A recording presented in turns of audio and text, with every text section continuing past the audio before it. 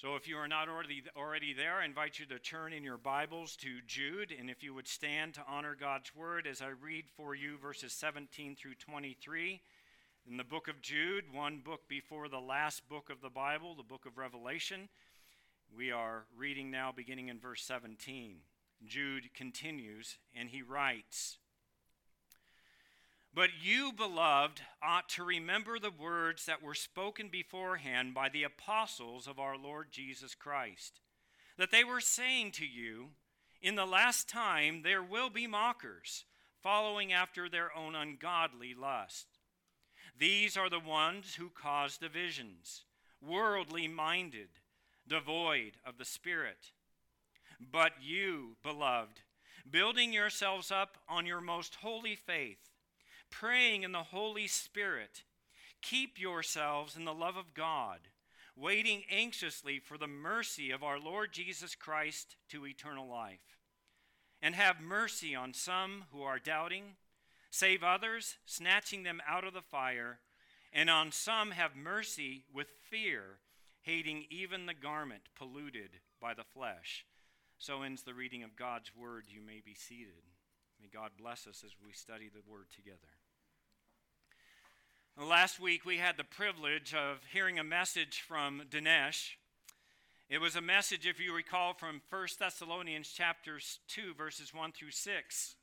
And what he sought to do in that message, if you recall, is to remind us and to motivate us towards a proper biblical boldness in our proclamation of the gospel. What we need now today is not hiding. What we need now today is not shrinking back. It's not trying to fly under the radar, and many would think that's the thing to do because, well, there's so many out to ridicule or get those who would proclaim the faithfulness or faithfully the gospel of Jesus Christ. We need boldness in our proclamation of Christ. We were reminded that to the degree of our boldness in talking to others about the good news, that while everyone is a sinner, not able to live up to the holy standards of God, which are required if we would avoid being eternally condemned to the deserved judgment of hell, God in his love and grace sent forth his Son, Jesus Christ, to stand in the place of condemned sinners. I pray you know to stand in your place as a condemned sinner. He took punishment upon himself, and he graciously grants to those who believe his own merits, his own perfect righteousness, so that when God the Father looks upon the sinner who has faith in Jesus Christ, he no longer sees a hell-bound sinner covered with the filth of iniquity. He looks upon the perfect merits of his Son, Jesus Christ, and he's been made fit for eternity in heaven. And I remind you of that because to the degree that we believe that message, that we have boldness to proclaim that message, it is to that degree that we believe that God is sovereign in our circumstances, that regardless of what others may say about us or do to us because we proclaim that message, we know God is in control. To that degree that we are bold, we know that God's message is true. We are compelled to preach the gospel. We know nothing else. I have nothing else to offer. Silver and gold I do not have, but what I do have, I will give to you. I will give to you Jesus Christ, the Nazarene, who died and rose again. And to the degree that we have this boldness, it would flow from that, Dinesh reminded us, a sense of responsibility, of urgent responsibility, that we must tell others about God's saving work through his Son, Jesus Christ. But one of the things that stood out to me in the message was a key reason given for believers lacking that boldness. Why is it that we struggle with being as bold as we ought? I mean, I think if I were to take a quick straw poll and ask, how many of you would truly desire to be more bold in sharing Jesus, we'd all raise our hands. But what is it that keeps us from that? What is it that keeps this lack of boldness from being expressed, of only giving lip service, in a sense, to the sovereignty of God, of giving lip service to the fact that we believe the truth of God's word? Well, if you are here, you might remember what was said, and it really stuck in my head. He said that we tend to prefer safety and comfort over boldness. We like a sense of security. We want to just keep things the way they are. We don't want to rock the proverbial boat. For with boldness comes not security, but scrutiny. In boldness of proclaiming Christ doesn't come comfort, but controversy. And even more, proclaiming the gospel of Jesus Christ may well result in persecution. The opposite of boldness, we were reminded, is cowardice. When we are not bold, we are being cowardly. We shrink back. We say nothing that might interrupt our self-made bubbles of supposed contentment, all the while disobeying to some degree or another the command of our Lord Jesus Christ, who said, "Go to all the world and preach the gospel." Make followers of Jesus, because people around us are literally dying an eternal death. They will forever be without hope if they do not confess with their mouth Jesus is Lord. Now, why do I begin this morning with a recap of last week's message from Dinesh along with this commentary? As we come to Jude 17 and through 23, we come to a section that presents to us a dramatic shift in the text.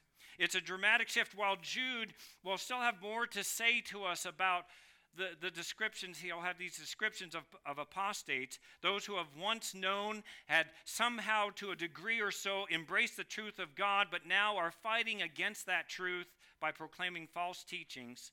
The focus now turns from here's what they look like and here's what they're doing to now I'm speaking to you, the church. You notice that, do you not, in verse 17? But you. There's a contrast that's taking place. There's a shift in focus. He wants to speak to the body of Christ. He's speaking to each and every one who would say, I profess to know and trust and delight in the person and work of Christ. Dinesh's message was a call to boldness, giving us the reasons why we ought to be bold in sharing the gospel with others.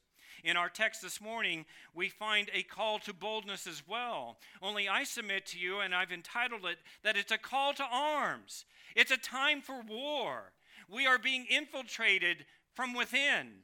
The church is being decimated not from forces simply outside of ourselves. We know the devil is a roaring lion seeking someone to devour. We know that we have enemies on the outside.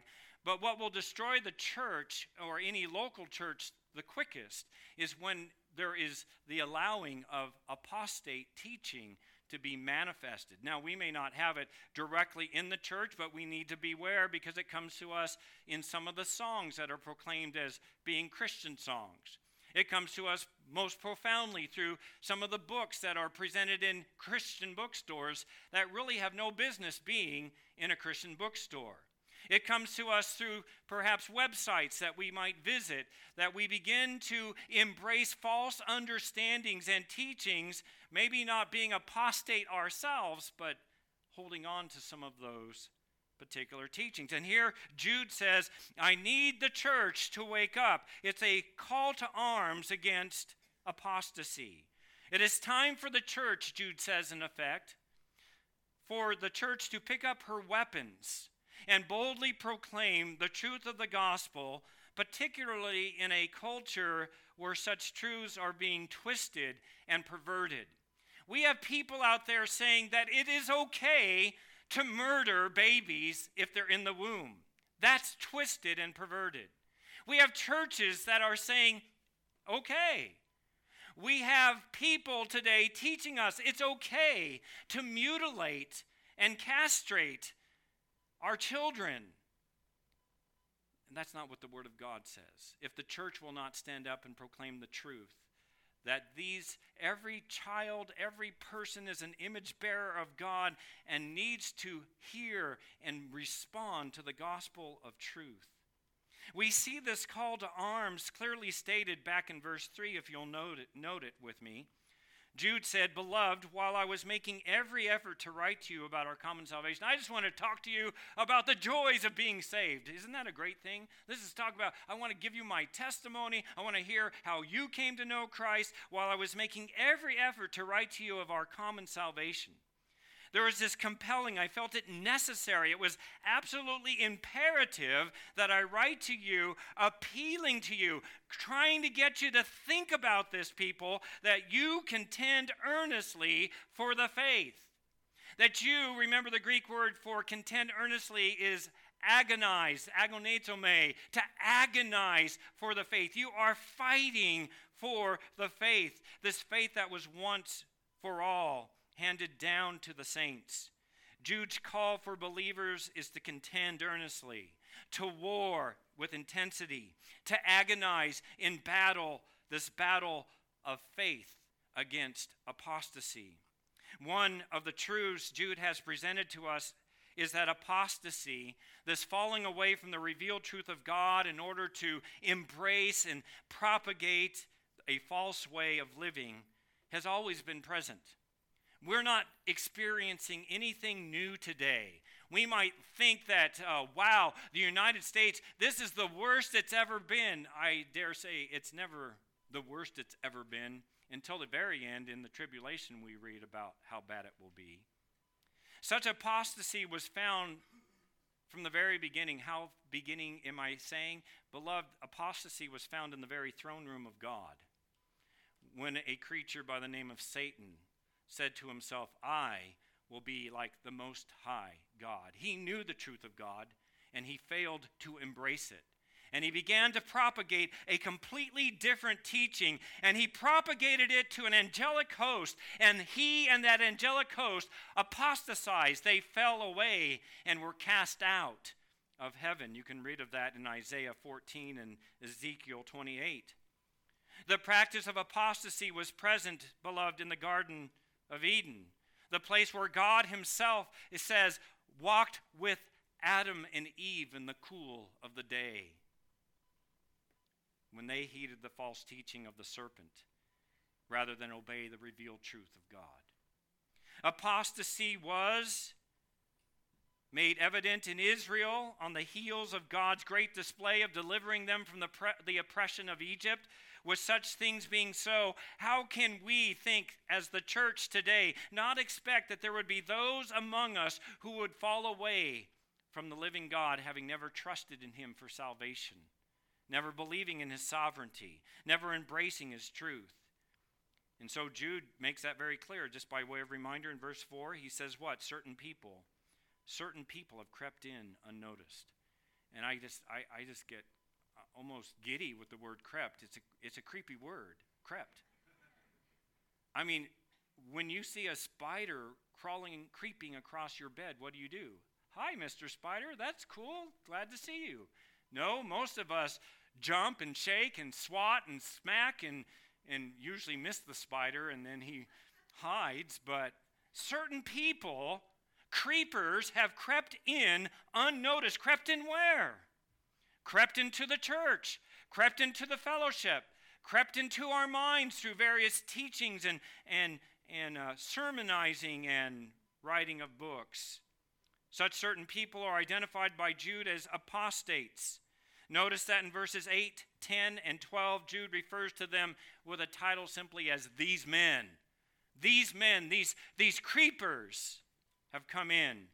In Jude 11, he refers to them as they, and in verses 14 and 16, Jude speaks of them as these ones. He doesn't even want to identify them, but he has to. This brings us to our text, verse 17, where we find again this sudden shift of focus. The very opening words of verse 17 are, "But you." We read, "But you, beloved, ought to remember the words that were spoken beforehand by the apostles of our Lord Jesus Christ." I mean, you could just stop there and think, what? You're supposed to remember what the apostles have taught. The early church did what? They devoted themselves to the apostles' teaching.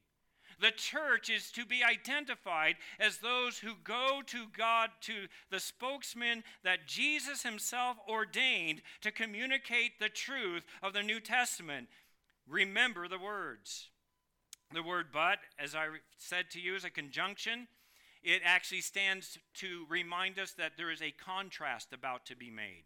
And what is the contrast? This is a contrast to what has been previously discussed. In other words, in contrast to the apostates that I've just been speaking to you about, now I want to talk to you who are the saints. You who are not apostate. You who have embraced the truth. Here is your call to arms. Jude wants his readers to see this change in direction, this change of focus, this change of disposition. Rather than speaking of the denunciation and the coming destruction of the apostates, Jude now sets his eyes upon the church with sincere and affectionate exhortation to the Lord's own beloved saints. These are not those who are condemned. These are the beloved. Now, we will approach this text by noting that in verses 17 through 23, there are 5 commands, 5 imperatives in the Greek, 5 verbs that describe these exhortations by which the church is being called to arms. How do we stand against apostasy? How do we as a church unify ourselves together to be ready for whatever comes? And notice the verbs. In verse 17, we're called to remember the words of faith. In verse 21, the next key verb, keep yourselves in the love of God. The next command is found in verse 22, have mercy or compassion or pity on those who are doubting. And then verse 23a, save others out of the realm of false teaching. And then finally, at the end of verse 23, he says, using the same verb as he had just used in verse 22, have mercy, only now it's have mercy with fear. The idea is that you don't go out to condemn those who are doing false teaching. It's not your job to be trying to belittle them. You want to have mercy on them, and you pray for them, and you pray that their hearts would be changed and transformed, and you hate even the garment that's polluted by sin. These commands will serve as our outline for the next couple of weeks as we examine this call to arms by which believers are to fight against and root out any potential apostasy, this tendency for people to fall away from the faith and to embrace ways of living that will only bring condemnation and eternal destruction. This morning we'll look at the first of these commands and by which we combat apostasy, and it's found in verse 17, our first point, remember their words. That's what Jude says, remember their words, but you, beloved, ought to remember the words that were spoken beforehand by the apostles.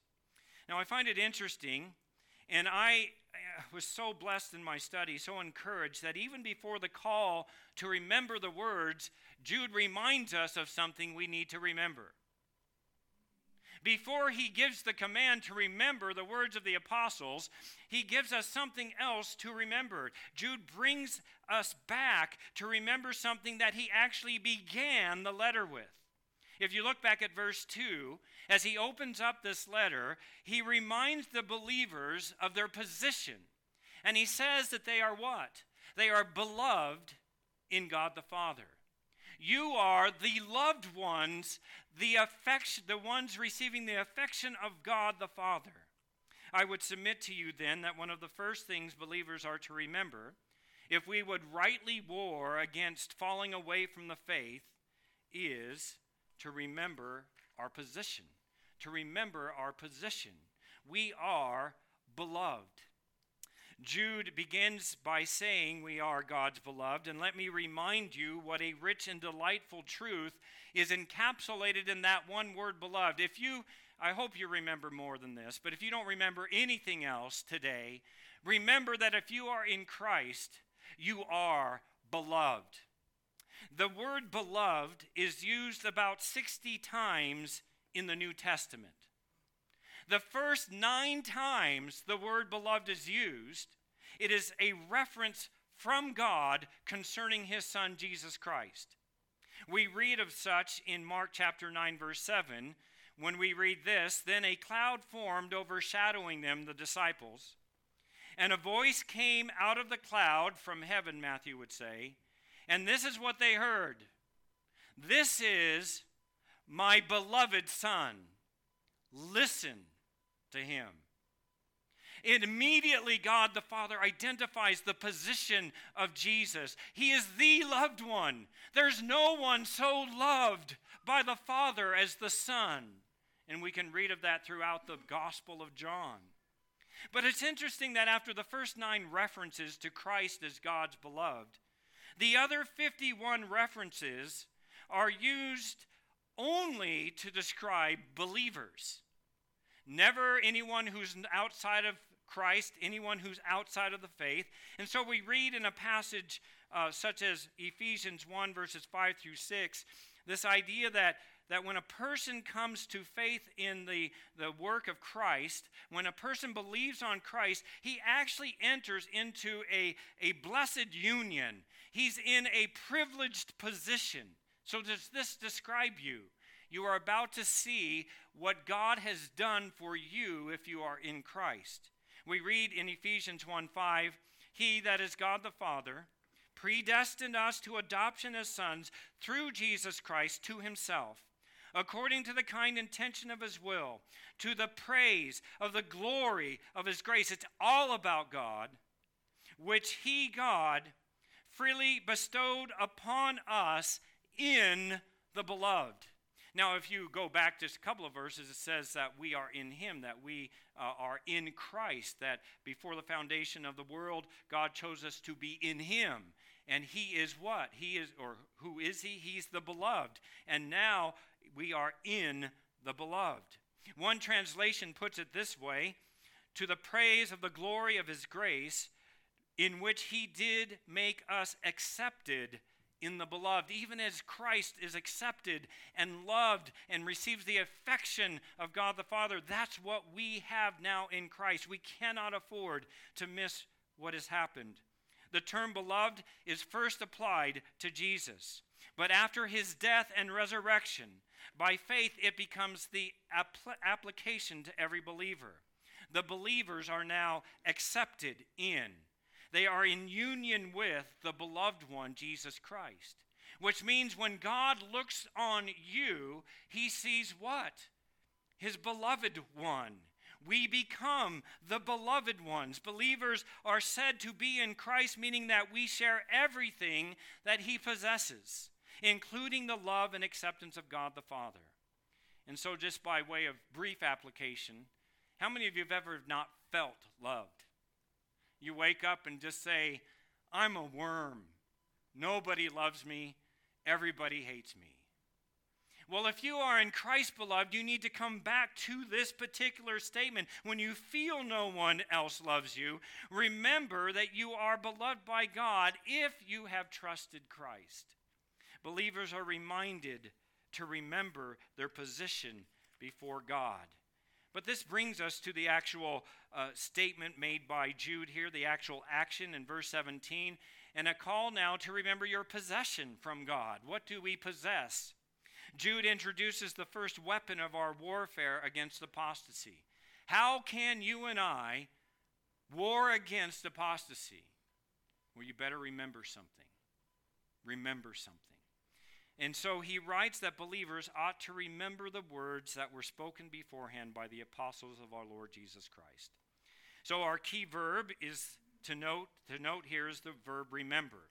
It is the first of the 5 imperatives that I spoke of, found in verses 17 through 23. If we would earnestly contend for the faith, we must remember something, and Jude will tell us what it is. The word that Jude uses here is the Greek word menesko, which means literally to bring to mind or to think of again or over and over. The way Jude uses it carries the idea of something being finally and fully brought to mind and then kept there. It's like, I might have forgotten it, but I'm taking it from the recesses of my mind. I'm putting it ever before me, and I will keep this now as my focus. I will remember the words, is where he's going. As it's used in the New Testament, it most often speaks of recalling information from memory. And the best way of recalling to mind truth is to be continually reading the Scriptures, continually meditating on the Word of God, memorizing as much of the Word of God as you might possibly be able. Hence the command of Paul to the believers at Colossae. You remember the statement well when Paul says what? Let the word of Christ richly dwell within you. Might I just ask, how are you doing at allowing the word of God not only to dwell in you? I mean, some of us, that's step one. Just make sure that you're dwelling in the Word and the Word's dwelling within you. But then the call, let the Word of Christ richly dwell in you, profoundly dwell in you. For as you do, you can call to your mind, you can put in the forefront of your thoughts every command, every promise, every blessing that is ours in Christ. If I were to ask you to do a little exercise, I don't mean calisthenics. If I were to ask you to begin to list out some of the commands of Christ, maybe make a couple of columns, the commands of Christ, the promises of Christ, and maybe the blessings of Christ, how far would you get? Do you think that you would fill a whole page from your own memory? If so, great. But even if you fill a whole page and even the front and the back, even if you were able to do that, would you be done? Would there be more that you could dwell upon, more that you need to recall to your mind? You see here, Jude is saying, I need you to remember the words. Bring them to the forefront of your mind. For if we do, we have a weapon with which to fight against apostasy.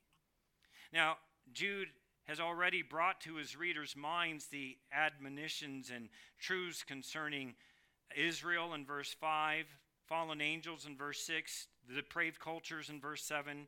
He has called believers to remember the examples of Cain in verse 11, along with Balaam and Korah.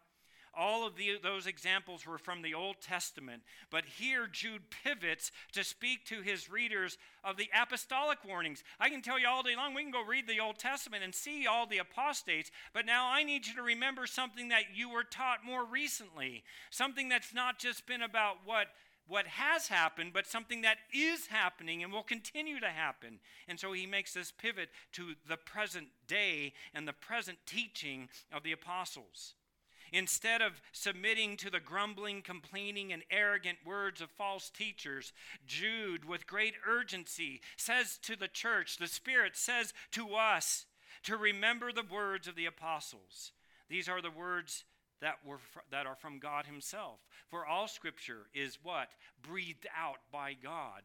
Peter tells us that men were carried along, moved by the Holy Spirit to utter the very words of God. The word apostles in our text, the word apostle, means the sent out ones, the messengers.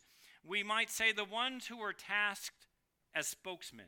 These are the ones that God, or Jesus said, I want you to proclaim my truths to the church. As Jude uses it here, it's a technical word that speaks not just of anyone who is sent out, but specifically of those 12 apostles whom God used to lay the foundation of the church. Contrary to what some denominations believe, there are no apostles today. The New Testament defines for us the criteria for being an apostle. According to Acts chapter 1 and 1 Corinthians 9, an apostle, the criteria is that an apostle had to be one who had seen the risen Jesus Christ and had been appointed by Christ to carry the message of the gospel to every place Christ would lead him. An apostle is indeed an ambassador for Christ and therefore spoke with the authority of Christ. And what was one of the repeated messages given by the apostles? Well, we know they spoke about Jesus' death and resurrection, right? But do you know that one of the most often messages given by the apostles were warnings? Warnings against false teachers.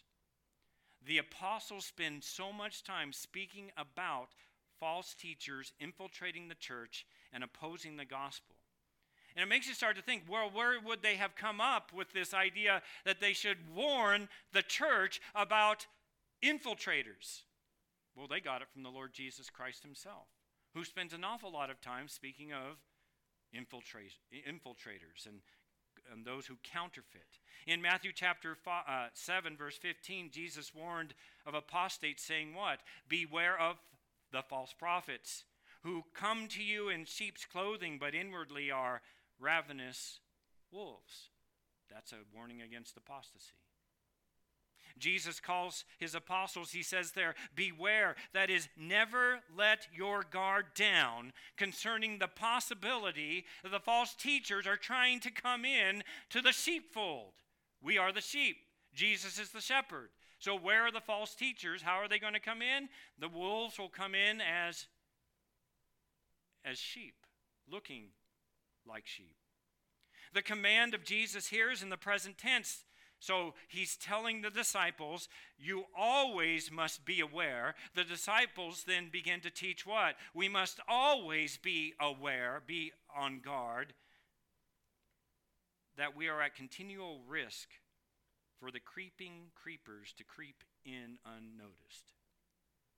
Such persons may possess titles. They may well have degrees in theology. They may hold the title or position of pastor or elder or deacon or Sunday school teacher. They disguise themselves. But regardless of what they wear on the outside, beloved, it is incumbent upon believers to consider their words and their way of living and to see if it conforms to the Word of God, the word given to us by the apostles. The Lord's apostles were continually warned and called to warn believers against such apostasy. And so much later, Paul comes along and he has an opportunity to speak to the elders at the church at Ephesus. And in Acts chapter 20, verses 28 through 31, and we see Paul now, he's expanding on the teaching of Jesus, isn't he? Jesus said, beware of the false prophets, and they come to you as wolves in sheep's clothing. And here, notice that Paul, by inspiration of the Spirit, says, let me expand this for you. And he says, be on guard for yourselves and for all the flock, among which the Holy Spirit has made you overseers, to shepherd the church of God, which he purchased with his own blood. No pressure. I mean, you want a reason why you should be praying earnestly for the elders of a church? They have this task. He says, I know that after my departure, and now he's borrowing the language of Jesus, savage wolves will come in among you, not sparing the flock, and from among your own selves men will arise, speaking perverse things to draw away, to apostatize the disciples after them. Therefore, be on the alert, remembering, he has this idea of remembering, that night and day for a period of 3 years I did not cease to admonish, to warn, to call you out on these things with tears. Paul says that from among your own selves these men will arise. Beloved, apostasy is an inside job. It doesn't come from the outside. And this is what we find, what Jude says. He says they've crept in unnoticed. It's an inside job. Notice that Paul says, such men will be speaking. That is present tense, meaning they will be speaking and continually speaking. And what are they speaking? It says they're speaking perverse words. What are perverse words? It means corrupted, distorted, crooked things. And why do they say such crooked things? In order, it says, to draw away. The word means to lure, to attract, to entice away any who would follow them. Isn't that not the exact language of Jude here in our text? In 1 Thessalonians, Paul warns about those who would come with flattering speech on a pretext of truth in chapter 2, verse 5.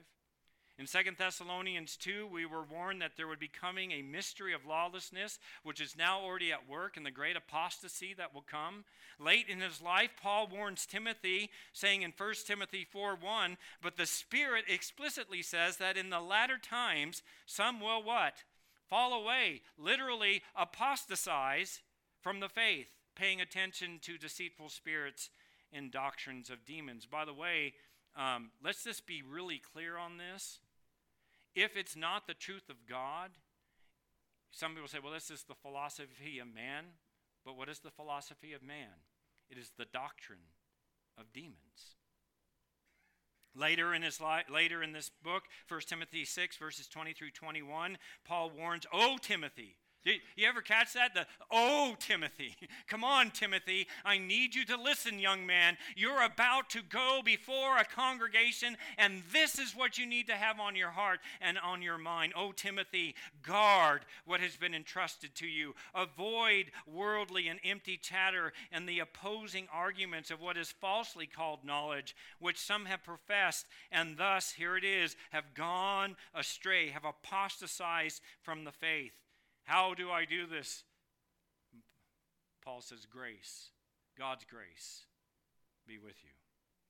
The Apostle Peter also speaks profoundly against false teachers. In 2 Peter chapter 2, verse 1, he writes this, but false prophets, borrowing the very phraseology of Jesus from Matthew 7:15, beware of the false prophets. But false prophets also arose among the people, just as there will also be false teachers among you. They're here, people. We need to identify them. The call to arms, but how do we identify them? And what do we do when we identify them? Well, Jude's saying we've got to remember the teaching. And the first teaching is to be on guard. He says, just as there will be false teachers among you who will secretly introduce destructive heresies. They are creeping in unnoticed, secretly introducing destructive heresies, even denying the master who bought them, bringing swift destruction upon themselves. This is what we find Jude saying, that all the apostles have been telling believers of such things, and therefore it ought not to surprise us. In fact, we ought to be saying, oh yes, let's make sure our eyes are open. Now, I'm not talking in a conspiratorial kind of way. I wonder if so-and-so across the aisle is an apostate. It's not what we're talking about. It is to examine everything. It is to make sure that what we hear on the radio and read in our books and consume from our online readings are the words of the apostles, that we're remembering that these are the truths. As again, the early church, what was it known for? Devoting themselves to the apostles' teaching. Believers are to remember these words. This is what our possession is. We possess these words, and it's found to us in the Word of God. Well, there's a third thing we are to remember based on this verse. We are to remember the prediction from God. We're looking at verses 18 and 19. We'll start with verse 18. What were they saying? What were the apostles communicating? Again, it's very interesting. I mean, if you read through the book of Acts, one of the most prolific messages in the book of Acts is that Jesus died and rose again, the resurrection of Jesus Christ, right? So you see that profoundly in the book of Acts. You might think that's the only thing that the apostles ever talked about. But here we are reminded that that's not the only thing the apostles talked about. They were saying to you, what? In the last time, there will be mockers, following after their own ungodly lusts.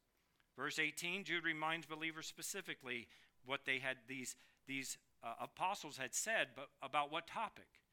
Not about the resurrection, but about apostates. Not about the great apostle who is Jesus, the chief, but the apostates who have fallen away. Jude says that they were saying to you, or literally that the apostles on many occasions were saying. They over and over were saying. That's the idea being projected here. And what were they saying? That in the last time there will be mockers. And the word for mockers here speaks of those who maliciously make fun of others. Have you ever seen those kind of people? Were you ever one of those kind of people at school? We had to say sticks and stones may break my bones, but words, wow, they really do hurt me, don't they? Mockers are those who ridicule others. Mockers are those, we see them, I'm going out on a limb here. You all feel free to prove me wrong, but I would submit that the majority of what you see on any cable news station, I don't care if it's Fox News or whatever, is this idea of demonizing and ridiculing others rather than really trying to get to the heart of what is news. News stations have become mocking stations. We demonize others because of what they regard as important. And if we go out and say that we believe abortion's wrong because we believe every life is a gift from God, we'll be what? Mocked. How dumb are you? It's a clump of cells. It doesn't mean anything. You just want to ruin women's lives. Peter uses this word mockers in the same context in 2 Peter chapter 3, verse 3, saying, "Know this first of all, that in the last days mockers will come with their mocking, following after their own lusts." The noun mocker, the noun for mocker is found only in these two verses in the New Testament. And this would seem to indicate that Jude is actually quoting from Peter. What I just read from you there, where Peter speaks, it may be well that Jude is quoting from Peter. And why would Jude quote from Peter? Because Jude knows Peter is an apostle. And he just said, we're supposed to remember what the apostles have told us.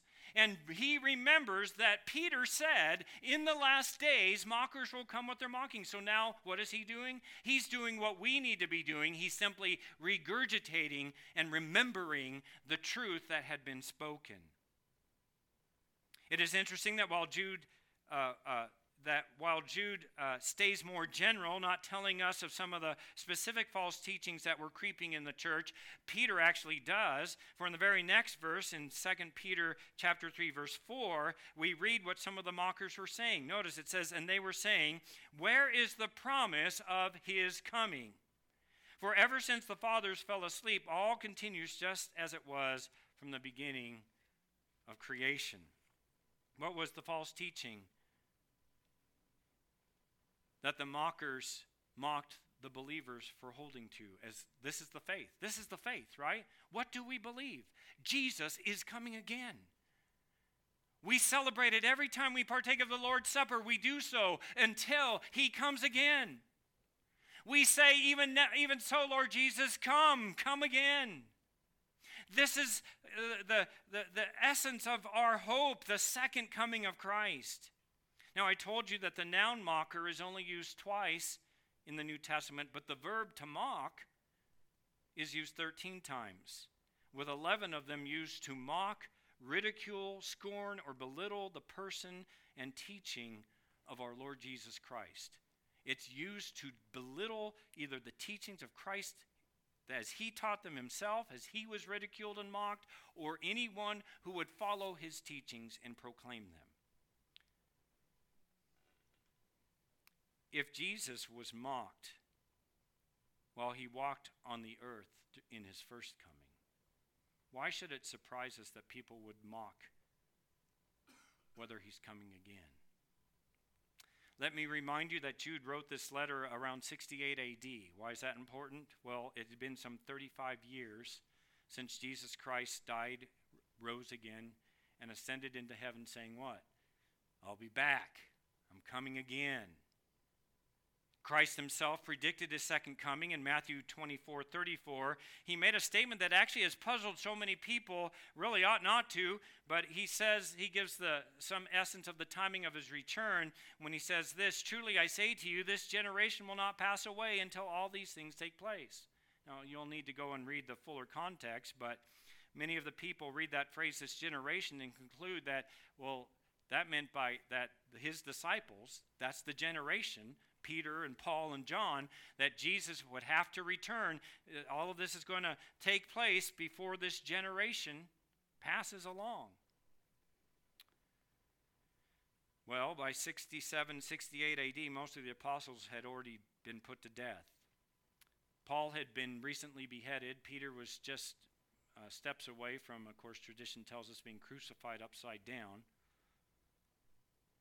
Jude's writing perhaps on the very edge of maybe knowing that Peter has died. And the mockers are saying, been 35 years, he's not showing up. And you're an idiot for thinking he is going to come again. Further, we have the statement that it would be in the last days that mockers would come, right?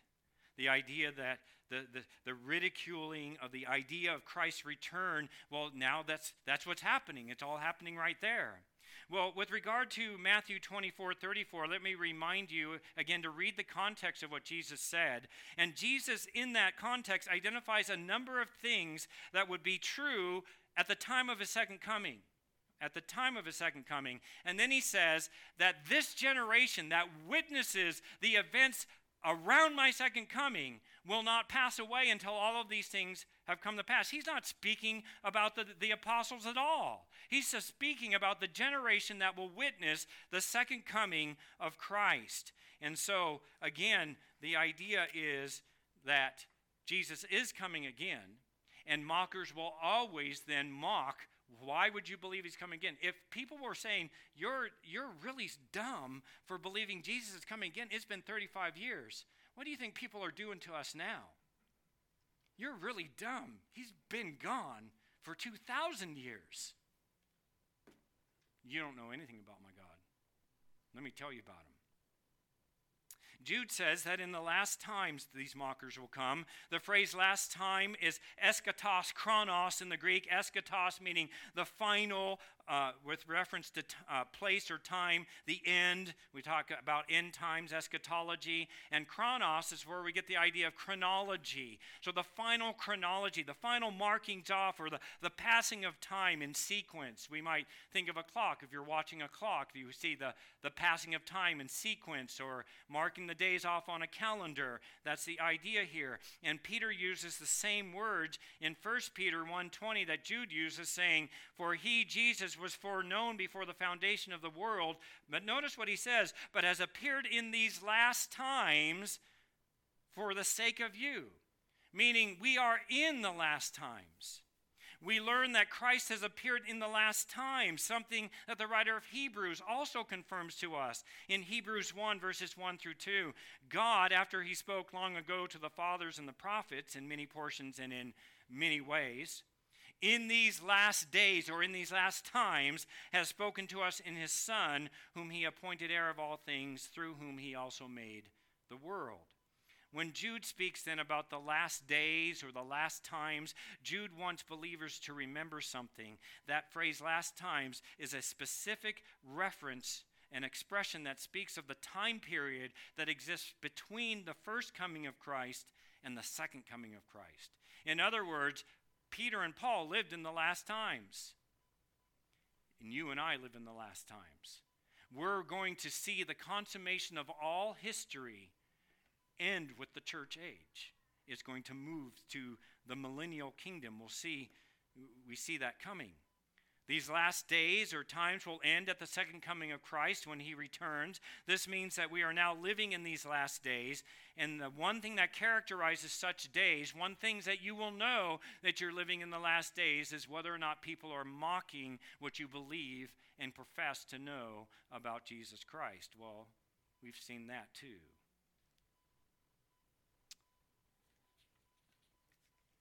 If we are to stand against apostasy, beloved, in these last days, it requires us to know, to study, and to proclaim the faith which was once for all handed down to the saints.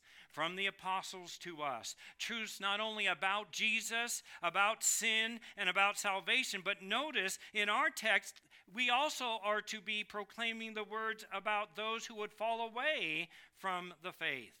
If you do not know the faith by the ministry of the Spirit of God, you are likely to fall away from the faith. Peter in 2 Peter 1 says, beloved, make certain of his choosing and his calling of you. Make sure the Spirit of God is dwelling within you. Rather than look to Christ and his return, the mockers mock that teaching. And according to the end of verse 18, they are those who are following not after God, not after godliness, not after Jesus Christ, not after those things that are holy, but what does it say? After their own ungodly lust. Notice that there's a repeated phrase from Jude 16. And it's also found in 2 Peter 3:3 that in the last days mockers will come with their mocking, following after their own lust. Why do those who fall away from the faith, from the truth of God, do so? Why is it that there may even be some today who are not following Jesus? Why do you do that? Why would you not follow Jesus? It's because you are following your own ungodly lust. You prefer darkness to light. You prefer sin to righteousness. You know, these people that won't follow Jesus Christ, those who would mock Jesus, they might say, why don't they do it? We would say, why don't they follow Christ? Have they found some genuine error or some better philosophical means by which to live life? They'll tell you they have, but they never have an answer that satisfies. According to Scripture, apostates deny God's truth simply because they do not like the idea of God telling them how they ought to live. He has shown you, O man, what is good. And what does the Lord require of you? But to do righteousness, to do justly, to love mercy, and to walk humbly, broken before your God. Jude calls their pursuit lust. That word is an interesting word because by itself, it simply means a strong desire. And the context has to tell us whether it's an evil thing or a good thing. And sometimes if it's a positive thing, we'll call it like a passion for Christ. Well, it's still a lust. It's a lust for Christ. The word lust to us carries that negative connotation. So it's a strong desire. If directed towards God, we call it a passion for God. But here, Jude identifies it as being an ungodly strong desire, meaning not godly, not God-directed, not prompted by God's Spirit. We could rightly say wicked, evil, depraved. Jude describes the desire of apostates as being perverted and unrestrained. Remember, this is what God had foretold. This is God's prediction. This is what God said you should expect from the mockers and the apostates. But there's more to be said about those who fall away, and we find that in verse 19. And I had to think, why does he go now? Because it's kind of like he's shifting gears again. Because he said, but you, I want you to remember the apostles' teaching. And then he kind of goes off into this area about, I've told you, here's the message that they're going to be mockers in the last day. And they're going to be living in this ungodly manner. And now he goes back to a description. It's like we've gone backwards. And he says, these are the ones who cause division, worldly minded, devoid of the Spirit. And when I asked myself, why is he doing this? Because the verb is still intact here. Remember what these people are like. You will be able to identify them. By their fruits, you will know them. So how do I identify them? It's as if he's saying, I want you to remember three things. Remember, these are the ones who cause division, right? Jude comes back to the use of the word these again. These men. He's not referencing believers anymore, but those who have fallen away from the faith. Such ones as these cause divisions. One more time. Let me tell you about the apostate, Jude says. The verb cause division literally means to disjoin or to separate, just pull it apart. Those who fall away from the truth will always want separations, will always want some kind of isolation, because here is the truth. Truth and error do not long cohabitate. Either the error will be weeded out by the truth, or the error will choke out the truth. And Paul would say that a believer is not to be unequally yoked with a believer, unbelievers and believers. Consider what Scripture has to say about those who cause division in the church. Romans 16, 17, and 18. Paul writes with urgency, "Now I urge you, brethren," wake up! Listen! "I urge you, brethren, keep your eye on those who cause dissension." Isn't that what Jude just says? I need you to remember, Jude says, that these are the people that are trying to separate you. And now Paul says, keep your eye on those who cause dissensions and hindrances contrary to the teaching which you have learned, the faith once for all handed down to the saints, and turn away from them, apostatize, for such men are slaves, not of our Lord Jesus Christ, but of their own appetites, their own ungodly lust.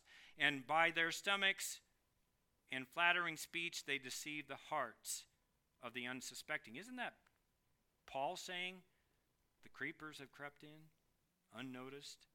The urgency of the words, keep your eye on those, watch them carefully, be a bulwark, be a safeguard against those who cause the divisions and hindrances contrary to what you have learned. Learn from who? Paul would say, what you've learned from me. What I have communicated to you as an apostle of Jesus Christ. Exactly what Jude has been communicating. Remember the words spoken by the apostles. Such persons cause, he says, dissensions or divisions in the church. May I remind you that in Galatians 5:20, how many of you know Galatians 5:22? Fruit of the Spirit, right? What's Galatians 5:19 and 20? The deeds of the flesh. What's one of the deeds of the flesh? A causer of dissensions and divisions. Apostates are not believers. They're not guided by the Spirit. They're guided by their own flesh. The point is that those who fall away from the faith are those who seek to divide or separate God's people. There's a call then to unity that must always be around the truth of God's word as we seek to remember the words that were spoken to us, the words that comprise, Jude says, the faith for which we contend earnestly. One of the greatest challenges, I believe, in the pursuit of doctrinal unity is determining what are the essentials of the faith. What will we divide over? What ought we to divide over? And what are just those, little distinguishing characteristics? What are those things which we can simply not yield to? And that would take a whole other sermon to get through, but I can tell you that among genuine believers, the essentials will always revolve around salvation by grace alone, through faith alone, in Christ alone, around the deity of our Lord Jesus Christ, around the inspiration of the Scriptures as being truly God-breathed, and the depravity of humanity. Those who do not hold such things can lead others down a path of subtle apostasy.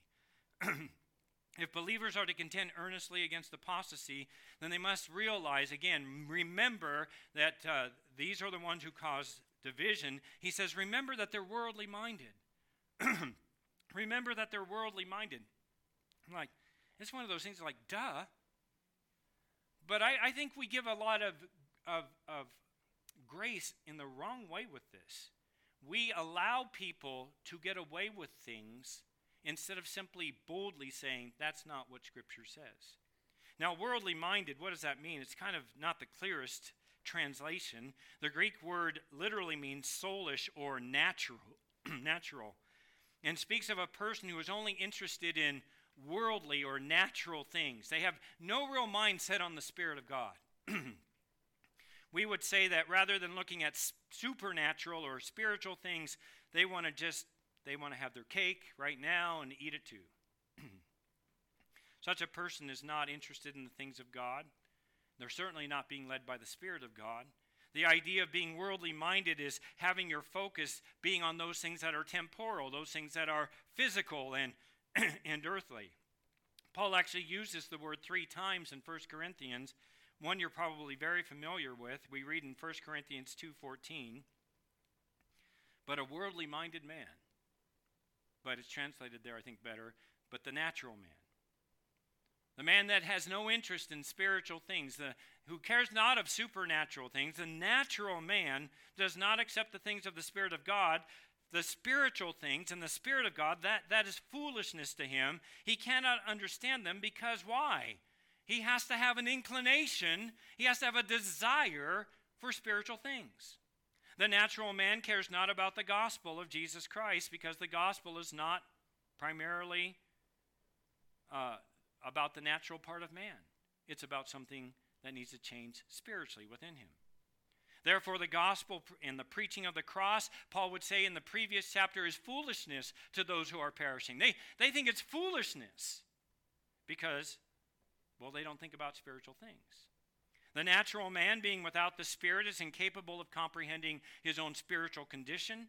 This reminds us that apart from the ministry of the Holy Spirit in a person's life, the truth of the Scripture will never be rightly understood. We pray for the Spirit of God to open the eyes of the heart of those who we would desire to understand the gospel. Beloved, this is the fate of the natural person. They have not spiritual life, being dead in their trespasses and sins. So remember that. Remember that if you're with a person who's always concerned about the things of this world, you better be careful that they don't lead you down a path of apostasy. And finally, the final aspect of this contention against apostasy is we are to remember that such men as these are devoid of the Spirit. Simply put, those who fall away from the Lord obviously do not have the Spirit of God indwelling them, because the Spirit of God is that which guarantees the inheritance of our salvation. Beloved, one of the best tests of being a Christian is knowing that you are indwelt, that you have residing within you the Spirit of God. And how do you know that? And there's where we come back to Galatians 5:22, right? Oh, we say it so often, but that should be kind of your test every day. Wake up and say, God, help me practice the fruit of the Spirit. May I be an expression of love, joy, peace, patience, kindness, goodness, faithfulness, gentleness, and self-control. At the end of the day, as you go to sleep, you ought to say, God, has your Spirit indwelt me? Have I yielded myself to the power of the Spirit? And God, not in an audible voice, but God would say, have you experienced love, joy, peace, patience, kindness, goodness, faithfulness, gentleness, or self-control? Or have you rather, you can look at the verses before, manifested the deeds of the flesh? One indicates you are full of the Spirit. The other one indicates you are devoid, without the Spirit. Without the indwelling of the Spirit, you are not a believer. How do we know that? Romans 8:9 says, however, you are not in the flesh, but in the Spirit, if indeed the Spirit of God, what? Dwells in you. But if anyone does not have the Spirit of Christ, he does not belong to Christ. If you do not have the Spirit, you are not a believer. Jude states it as being devoid, not possessing, not of having laid hold of the Spirit of God. The natural or worldly-minded person is without the Spirit. No apostate is a believer. Beloved, it does us good to consider the words of Jude here. We are to remember the words of the apostles and all who faithfully conveyed in their words. If we would be those who contend earnestly for the faith which was once for all handed down to us, we must pour ourselves into Scripture. We must become increasingly familiar with God's precepts, praying that we might live them out increasingly every moment of our lives. How are you doing? Those who fall away from the faith will always seek to lead others away from the faith that was once for all handed down to the saints. Well, let me close by asking you some simple questions. Are you certain this morning that the Spirit of God dwells in you? If you had to be interviewed by the elders and answer that question, how would you answer it satisfactorily? If the pastor pulled out all of the theological stops, are you certain? Have you a genuine desire for the things of God? Or do you need to be coaxed into knowing them because you're more concerned about the temporal things in this world. If you have to be coaxed into wanting to know more about God, examine yourself to see if you're in the faith. Do you earnestly seek to surround yourself with those who are living godly lives for Jesus? Or would you rather separate yourself from them? Oh, I'm glad when church is over. Get away from those wild Christians. If you answered yes to these, then you are headed and heeding towards the call to arms to fight against apostasy in the church. But to any degree that one or more of these things are not true of you, then repent. Return to God.